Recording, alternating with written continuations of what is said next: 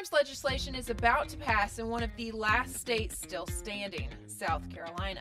We are exposing insider info about the Uniparty's plans to make South Carolina a one-stop shop of progressive politics. To slide hate crimes legislation in through the back door, the establishment has distracted the conservative wing of the Republican Party with a straw man argument over banning sex transitioning services for minors. We will be diving into the takeaways from the Iowa caucus as well, so let's get into it.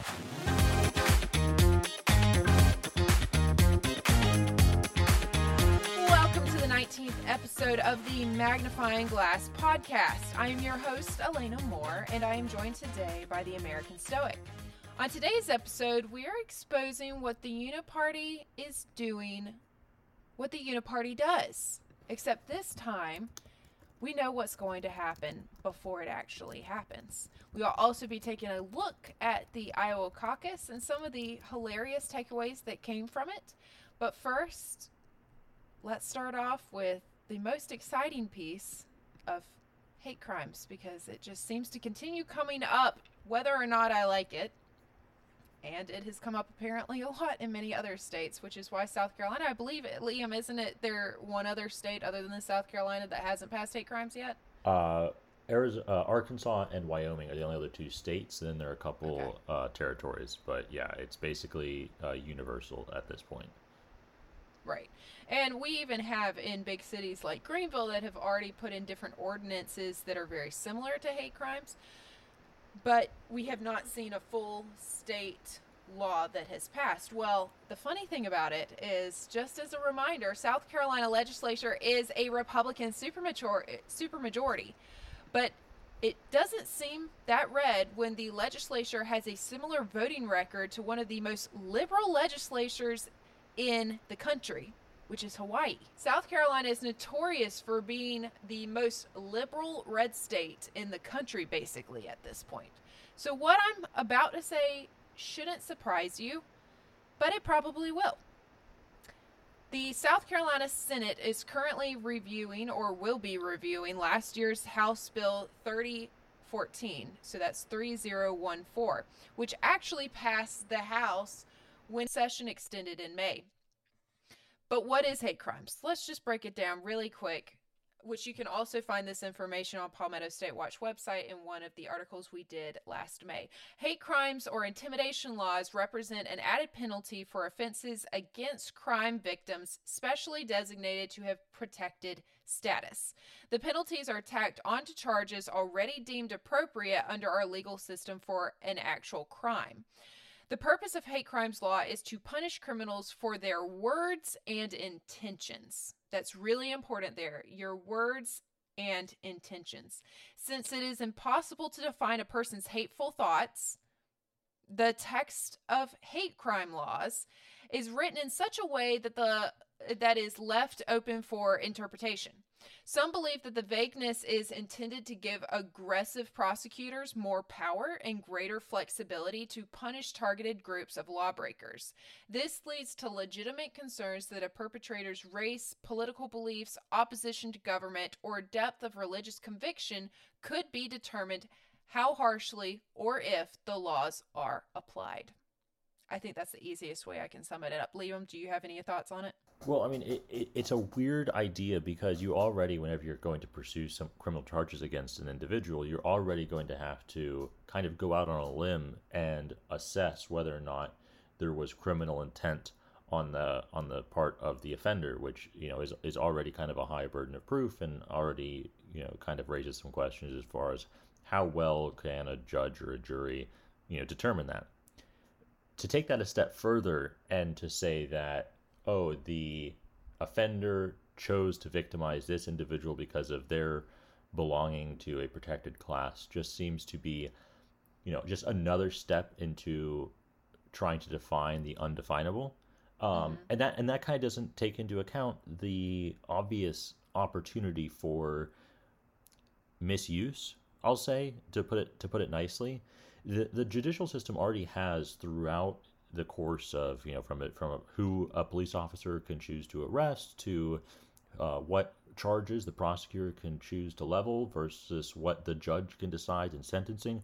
there's so much discretion already afforded to the people in the judicial system that this almost just seems that, obviously you're giving the aggressive prosecutors more, more room to play there, but they already have so much. It really raises the question: is this necessary? And I'm not sure that it is, because with all of the other rules, there's a little bit governing it, right? So when it comes to charging somebody for manslaughter versus murder, you have very clear burdens of proof that you as a prosecutor have to uphold. If you think somebody should go away for 20 years and you need to get them for murder, well, they have some protections against that, in the sense that you now have to prove beyond a reasonable doubt that this was not unintentional in any way, etc. And so now you're just giving the ability of prosecutors to basically double and sometimes even, a greater increase in the amount of prison time that they could level on an offender, really for no reason. If they don't like you. And so that's just a huge problem, I think, constitutionally. But we'll see if the courts address that going forward. Right. I mean, it could really open it up to a lot of things. I've even seen multiple people say, well, what about pastors? Because then you're just opening this up to anybody who says anything at any time to tack on if something's questionable. If an action and that's kind of leaving aside, and this applies also at the federal level too. So going back to what we said, there's 47 states right now out of the 50 that have some form of hate crimes legislation on the books. Obviously, it differs by state, but there's also federal hate crimes, and so you're just basically giving more and more power to the government to come after private citizens. And it doesn't have to be, as you talked about in the quote, it doesn't have to be necessarily for a provable crime. You said that, it can be used to basically add time onto a conviction. Well, it doesn't have to be that. You can go after somebody for just a hate crime. And we saw that threat coming down on if you look at the Derek Chauvin incident, there was a lot of leaks coming out of the Department of Justice that, again, this is federal, not state level, but the same principle applies, that they were going to try and pursue hate crimes and civil rights violations charges against Derek Chauvin if the jury ended up acquitting him in the state trial. So it doesn't always have to be adding time on top of a known conviction. Even it provides the opportunity for a prosecutor to have even broader strokes whenever it comes to who they charge. I'm so glad you pointed that out, because that is really what we are seeing here. And my concern is that many people in the South or in red states think everything's okay because of the color of their state. But really what you are seeing happening in these liberal blue states, or just blue cities, will be coming to you with laws like this. So, well, I mean, look at the states that already have it. Florida already has hate crimes legislations. Texas, what people consider very red states, and not just the blue version of a red state, as you kind of alluded to earlier with South Carolina. Basically every deep red state has some form of this on the books. So it's not just going to stay in New York City and Chicago and California. And you're right to point that out. It's coming for you, and it kind of goes back to the way they're doing it there in South Carolina. Is they're kind of distracting the people who should be watching. And saying, "Hey, let's go argue about this other thing, and then while you're not looking, we're gonna pass this other bill," which is just it's sad that politics is that duplicitous. But the people that we elect, we need to make sure that they're aware that they need to be guarding against this. They can't just be focusing on one thing. You can't get tunnel vision. Yeah. So why did this actually pass the House last year in the South Carolina legislature? That's what we all want to know. Well, because Republican lawmakers like Governor Henry McMaster have, and let me put this word in there just to be safe, have allegedly promised mega corporations like Volkswagen, who's coming in under a shell company of Scout Motors, that they will institute hate crime laws in order to convince these huge ESG companies to move into the state. It's been happening with them, and I also heard it's been happening with multiple others. I mean, I could name probably 15 different foreign companies that are moving in right now that are completely dependent on China, full of ESG legislation that comes from the Green New Deal. And they are coming in, and the way they want to come in is to have hate crimes promised to them. And our legislators and elected officials in the state of South Carolina are more than happy than to roll out that red carpet for them. The latest tip that we have received from the State House, as we have alluded already through this episode, is that Republican leaders that I would consider part of the Uniparty, the establishment, whatever you want to call them, are planning to allegedly use a transgender bill to distract conservatives so they can pass hate crimes legislation through the Senate. Allegedly speaking, South Carolina Senate Minority Leader Brad Hutto plans to hold up the transgender bill in the Senate Judiciary Committee that he chairs, so it will not pass, but it will create a alleged great distraction so they can allegedly pass hate crimes legislation officially. So you got that? We got that already in our mind? All right, let's move on. It is also reported that, allegedly speaking, Representative Justin Bamberg, who, by the way, is a Democrat from Bamberg County, will be taking all of the credit for hate crimes legislation when it is passed. A little bit of background info. You may find this hilarious. Justin Bamberg also shares the same county as Nikki Haley, allegedly speaking. The pride and joy of South Carolina Republicans. The pride and joy. They're both from the same area. Who saw that? Well, he tweeted out the other night that he is willing to run on a split ticket with Nikki Haley and to bring America together. Oh, that's very generous of him. I can't believe that we have politicians this selfless that are willing to lay down their life like this for the good of the Republic. That's really inspirational stuff there, buddy. I mean, honestly, I had a tear to my eye. But I don't want to get off on too much of a rant. He's just seeing all the fundraising money. He's like, millions and millions of dollars coming to me. I can spend name in lights in New York Times Square. Which that's what he wants. He doesn't have enough since he allegedly basically runs the county, but okay. Allegedly. Key word. Allegedly. Remember that, everybody. Are you having a spasm? Are you having a stroke? I am spazzing. Are you okay? Okay. We'll let the viewers decide. Am I okay? I don't really know. Maybe I won't be after I finish reporting this. So the South Carolina Senate Minority Leader Brad Hutto, who is also a Democrat and is from Orangeburg County, which is right beside Bamberg County, allegedly is a staunch atheist, along with his wife, who is a pediatrician at MUSC and a local clinic.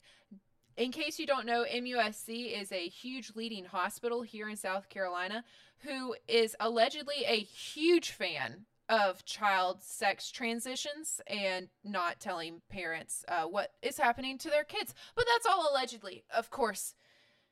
So let's move on. What is the transgender bill? What are they planning to distract with, or what are they currently distracting with? Because I will go ahead and be honest, I just got off listening to the House finish, I don't know how many hours. Well, they haven't even finished yet, but they're in middle of a very long debate over this transgender bill right here. This bill prohibits gender transition procedures to a minor. It prohibits the use of public funds for gender transition procedures, including Medicaid, and prohibits school staff from withholding knowledge of transitioning from parents. It has already received an insane amount of press, as the establishment correctly planned, and it was recently heard in the House Medical Committee. Many trans activists showed up, and one even yelled at Representative Thomas Meach to go F himself, which you can see in this clip here. Hey, Meach, go fuck yourself. I thought his retweet of that and adding a Edgar Allan Poe quote was my personal favorite. But moving on, that is basically what they plan to distract conservatives with. And it does work. It's working. People are really riled up about it. They're very angry, understandably so. But what they don't know is that they are, the establishment is also working on passing hate crimes. Palmetto State Watch is publishing an article, and it will probably be published by the time this episode is also published, that covers the details of hate crimes in South Carolina from our resident indoctrination expert. It will be published by the time it's out, so you will find the link in the footnotes for it. And if you do anything, read this article. You can also listen to it. Just click on the link and hit play at the top. If you would like any more information, we also did a 2-part series as well that was written back in May. Just so you know, let's bring this back around because it seems like a lot of information. Wouldn't you say, Liam? Oh yeah. Well, and also there's two things you don't want to see made: laws and sausage, and we're dealing with one of those right now. Well, or both. I was going to go there, but then I was, what are you making the sausage out of? You know, well, ask MUSC. Skin from your forearm?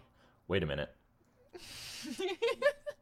Wait a minute. All right, so let's get to our call of action. This can only pass if citizens don't bother calling their legislators. Radical progressives do make time to call and are currently working the phones to get this bill passed, to get hate crimes passed. As a result, our conservative representatives never hear opposition and no longer see harm in trading away our constitutional rights for whatever they're gaining during their House bargaining sessions. So call your Senate representative and encourage others to do so as well in South Carolina. People inside the legislature confirm that phone calls are extremely effective at influencing votes. We just did this last week when the majority and minority leader of the House in South Carolina were working together to pretty much completely cut the legs off of the Freedom Caucus and not let them bring up any amendments. It's working. They still haven't brought it up to the House. It's because people are calling, texting, emailing. That's what they do. So if you don't want hate crimes in South Carolina, if you would like to hold out a little bit longer with being a liberal red state, let's do our best to not let this get passed. On that note, let's turn it to something a little bit lighter. Maybe a little bit of a win, for a change.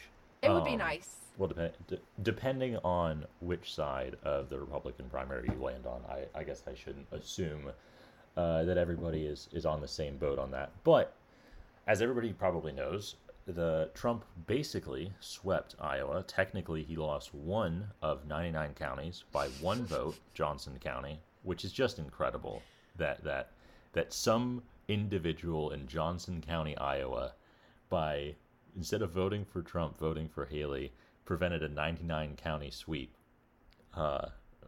Quite funny. Can you imagine the 1 or 2 Trump supporters who said, "Oh no, he's going to win. Let me just stay inside in Johnson County," and did it go to the polls? In their defense, it was like negative 100 degrees, and there was a billion car accidents. So I'm not totally gonna fault people for staying home, but it would be nice if you could at least tie it up, get one more person there. But I digress. Anyway, so there's a couple fun things out of this. Obviously, Vivek Ramaswamy dropped the following day, and then the following day after that was on stage at a Trump rally in New Hampshire. So we're gonna quickly see this race kind of pare down, basically. But I wanted to stick on some of the delusional takes from the Democrats just for a moment. I won't harp on this for too long, but I just want you to take a look at this map of Iowa. All of the kind of regular fire engine red is Trump counties. These are counties that voted for Trump, and they have one county there in the middle that is a darker shade of red, and that's the one county that Nikki Haley won by 1 vote, as I mentioned earlier. That's Johnson County, east of Des Moines. Now, I want you to look at that and then think, oh yeah, that looks like the narrowest margin of victory ever in the Republican Iowa caucus. Now, you may think that I'm being absurd. I promise you, I am not. There is a real individual out there, and not just a random egg on Twitter, a person with almost 300,000 followers on Twitter, the youngest Biden delegate from 2020, co-host of multiple political shows. He was a comms intern for the DNC, and a number of other very high-level Democratic operations. In all of his infinite wisdom, this UCLA student, oh no way, former intern at the White House, tweeted out, and it's still up. It's not, he didn't get embarrassed and delete this. This is still up 4 days later, 2 days later, excuse me. Wow, time flies. He says, quote, "Can the media please stop saying tonight was a win for Donald Trump? Trump's margin of victory was the smallest of any Republican candidate in American history. Half of caucus goers voted against him, and he's standing on trial tomorrow as a sexual abuser. Trump is a loser." I'm going to leave aside the whole absurdity of the last part about the ongoing cases against Trump, and we'll probably do another episode on that sometime. Proven, guilty. Yeah, innocence before proven guilty. I just want to focus on Trump's margin of victory was the smallest of any Republican candidate in American history. Not only is that false, that could not be more false, actually. It was the largest margin of victory in the Republican Iowa caucus. But Liam, how do you know that? And it didn't edge it out. It wasn't close. It wasn't like Johnson County for Nikki Haley. It wasn't by one vote, okay? It was 300% of the second closest margin of victory in the Iowa Republican caucus's history. Okay, the next closest, Trump won by 30 points. The next closest was in 2000. George W. Bush won Iowa by 11 points. Again, part of this is just because of the way the caucus works. It's generally just going to be a little bit of a tighter race. It's the first one, so you generally see people win Iowa and then go on to be completely irrelevant the rest of the race. So it's not always, important. I believe Ted Cruz won Iowa in 2016. Obviously, we know how his campaign ended up in 2016, being accused of being the son of the Zodiac killer. Anyway, so the fact that this tweet is out here from a high-level Democratic operative just goes to show you that these people are not serious. These people are completely making stuff up as they go. And there's no accountability for it. I mean, you just have to think that if somebody tweeted out that, Biden maybe didn't get 81 million votes, right? I don't think Biden got 81 million votes, allegedly. Right? Now, if I said something like that, I would get fact-checked. I would get community noted. Underneath this video, you would have a disclaimer from Wikipedia claiming that what I'm saying is a complete falsehood and that you should not listen to me because I am not a trustworthy source. What does this man get for completely bending the facts all out of whack? How many followers? No correction. I just want to know. Almost 300,000. Also, look, I don't want to sound like I'm jealous, because I'm not, okay? I have like 3 brain cells to rub together. He has 300,000 followers. So, look, we all have our own battles. But how do you get 300,000 followers by being this wrong? I just want to know.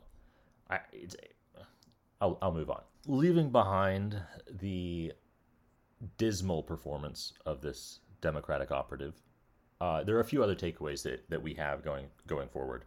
Obviously, Trump outperformed any expectation that people really had going into Iowa.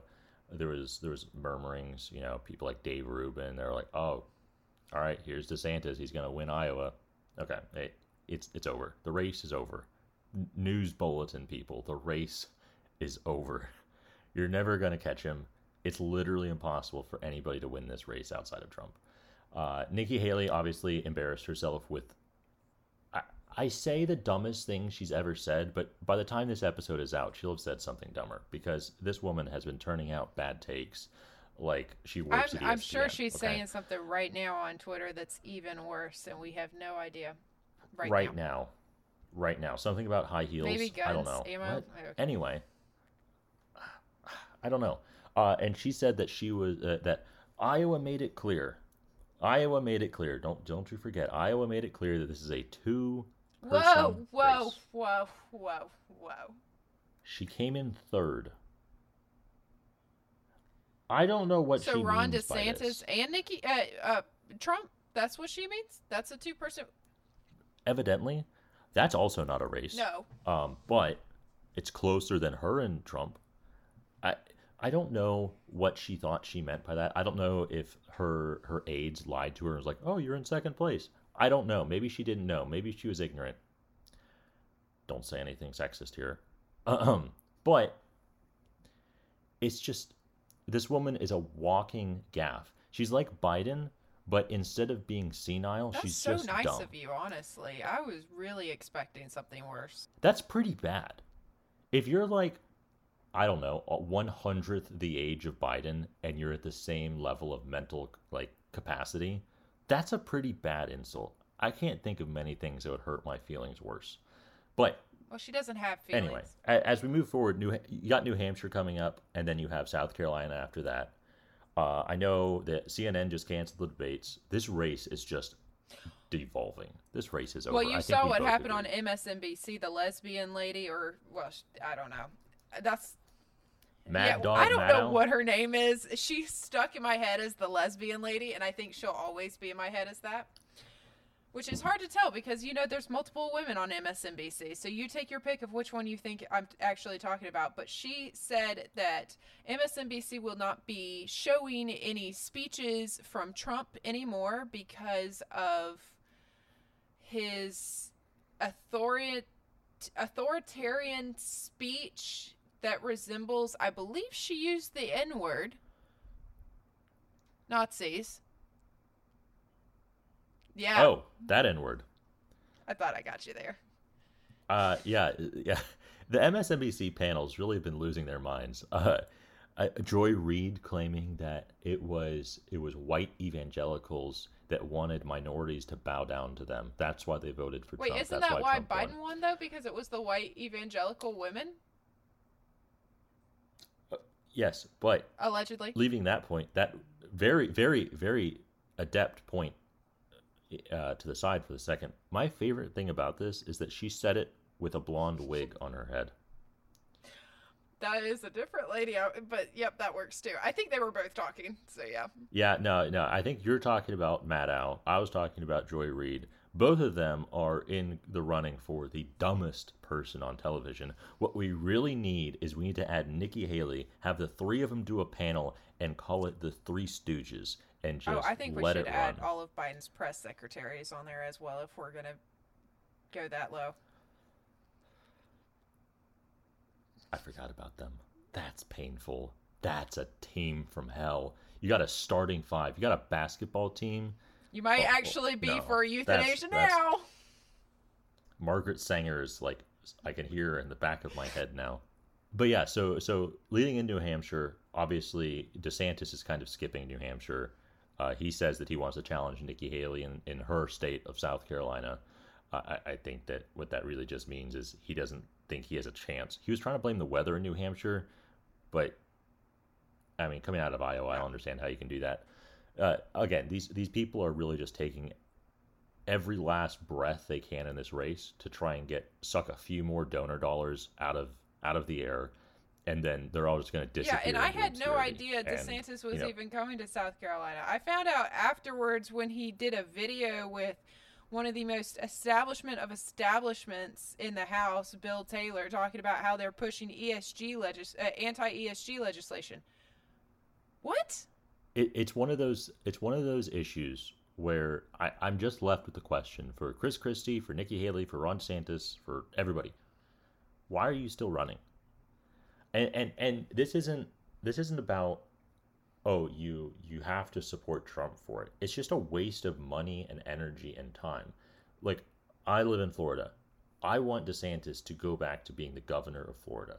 I want him to be an effective governor for the rest of his term, rather than running around in South Carolina and New Hampshire fighting an impossible battle trying to beat Trump. Nobody's going to beat Trump. Floridian And I think money that, for yeah, and so it's just been one of those issues. And a lot of like Floridians feel that way. And I think across the country, people just kind of feel that way, where everybody knows it's over. And so this exercise in futility is really just frustrating. So I think I speak for everybody in the Republican base. Just quit. It's over. You may not be happy about it. I mean, I get it. You lost a campaign. But it's over. Good night. The fat lady has sung. It's over. Thank you for joining us today on the Magnifying Glass podcast. We delve deep, bringing the overlooked into focus and magnifying the stories that matter to you. If you enjoyed this episode, be sure to subscribe, rate, and share, helping us shine a light on even more discoveries. I'm your host, Elena Moore, and remember, sometimes the smallest details make the biggest difference. Until next time, keep looking closer.